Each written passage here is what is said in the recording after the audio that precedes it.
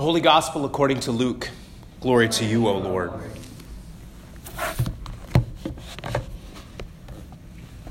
Jesus came down with the 12 and stood on a level place, with a great crowd of his disciples and a great multitude of people from all Judea, Jerusalem, and the coast of Tyre and Sidon.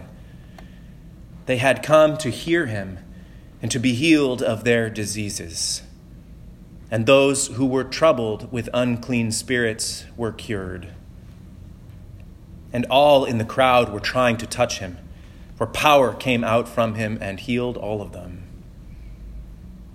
Then he looked up at his disciples and said, "Blessed are you who are poor, for yours is the kingdom of God. Blessed are you who are hungry now, for you will be filled. Blessed are you who weep now, for you will laugh. Blessed are you when people hate you and when they exclude you, revile you, and defame you on account of the Son of Man. Rejoice in that day and leap for joy, for surely your reward is great in heaven. For that is what their ancestors did to the prophets. But woe to you who are rich, for you have received your consolation. Woe to you who are full now, for you will be hungry. Woe to you who are laughing now, for you will mourn and weep. Woe to you when all speak well of you, for that is what their ancestors did to the false prophets." The Gospel of the Lord. Praise to you, O Christ.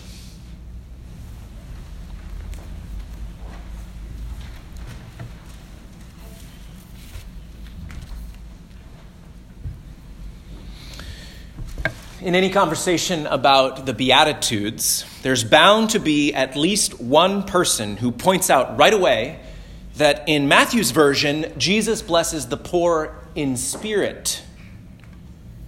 After all, there are many ways to be poor, and Jesus is speaking to the poverty of the human condition in general, right? But in Luke, the first beatitude is unambiguous. Blessed are you who are poor, for yours is the kingdom of God. Why do you think it is that we're so quick to generalize or spiritualize a statement that's so straightforward? Why do you think we are resistant to hearing Luke's Jesus bless the economically poor? It might have something to do with the fact that Luke's Jesus also cautions the rich. Good news for the poor, it seems, has implications for those who are not poor. And to symbolize this promise, Luke chooses a distinct setting for Jesus' great sermon, of which our gospel today is a part. In Matthew, Jesus pronounces the Beatitudes from a mountainside. But in Luke, the parallel teaching takes place on a plain. He came down with them and stood on a level place. A level place, like a community where the poor, the hungry, and the excluded find real material blessing.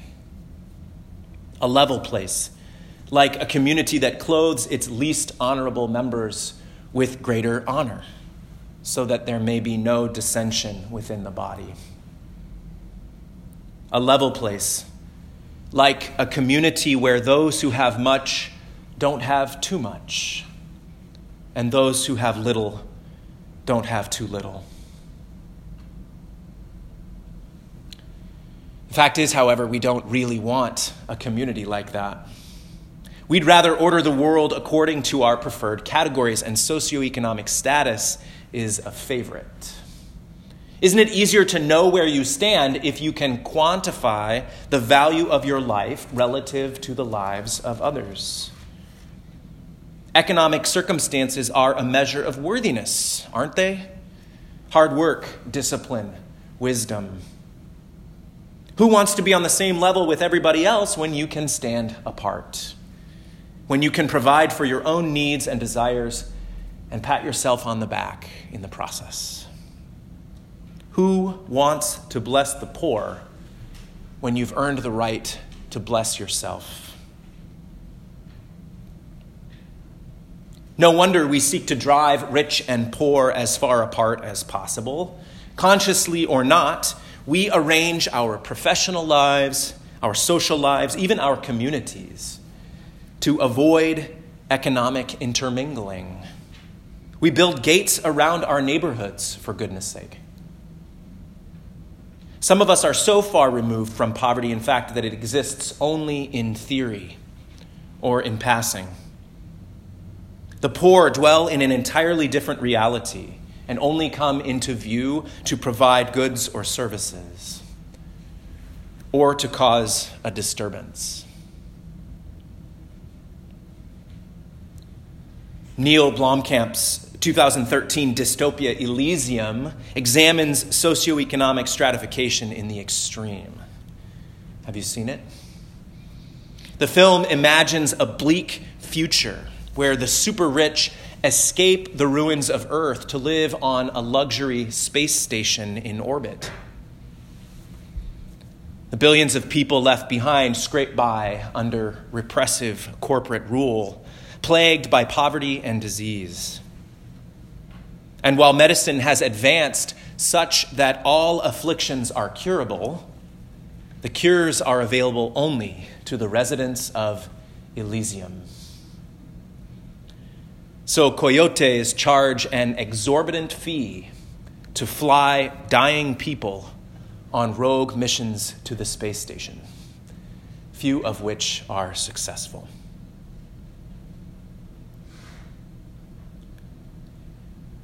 As far apart as we might imagine rich and poor to be, however, the fact is that we live in close proximity. Those of us who are economically secure may succeed in pushing the poor from our minds. Nevertheless, we share the same spaces. Even if the circumstances of our lives are dramatically different, we travel in the same streets, we work in the same quarters, we live minutes apart. Consider Jesus' parable of the rich man and Lazarus. There was a rich man who was dressed in purple and fine linen and who feasted sumptuously every day. And at his gate lay a poor man named Lazarus, covered with sores, who longed to satisfy his hunger with what fell from the rich man's table. Even the dogs would come and lick his sores. The poor man died and was carried away by the angels to be with Abraham. The rich man also died and was buried. In Hades, where he was being tormented, he looked up and saw Abraham far away with Lazarus by his side. And he called out, "Father Abraham, have mercy on me and send Lazarus to dip the tip of his finger in water and cool my tongue, for I am in agony in these flames." But Abraham said, "Child, remember that during your lifetime you received your good things, and Lazarus in like manner evil things. But now he is comforted here, and you are in agony. Besides all this, between you and us, a great chasm has been fixed, so that those who might want to pass from here to you cannot do so, and no one can cross from there to us." He said, "Then, Father, I beg you to send him to my father's house, for I have 5 brothers, that he might warn them, so that they will not also come into this place of torment." Abraham replied, "They have Moses and the prophets. They should listen to them."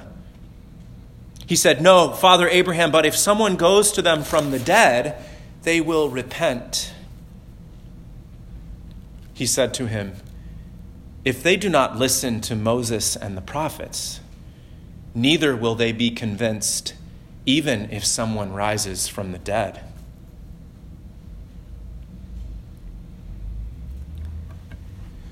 In eternity, the chasm between Hades and the bosom of Abraham is no wider than the chasm between the rich man and Lazarus in life. Lazarus languishes just outside the rich man's gates,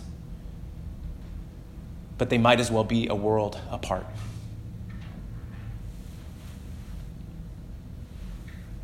Dear church, God's future is a level place.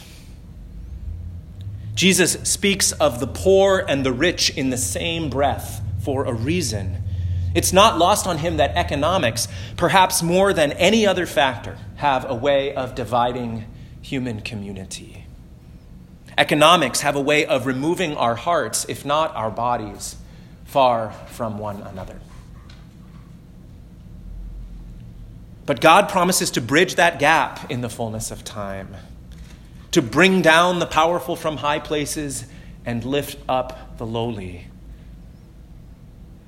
And Jesus invites us to live into that vision even now, even as we have yet to see it take shape. To quote one interpreter, in the meantime, people of faith bear witness to God's good future hurtling toward us, bringing the finished work of God to an unfinished world. That future means blessing for those who suffer hardship in the present age. Those of us who want to partake in that blessing probably ought to be standing beside them.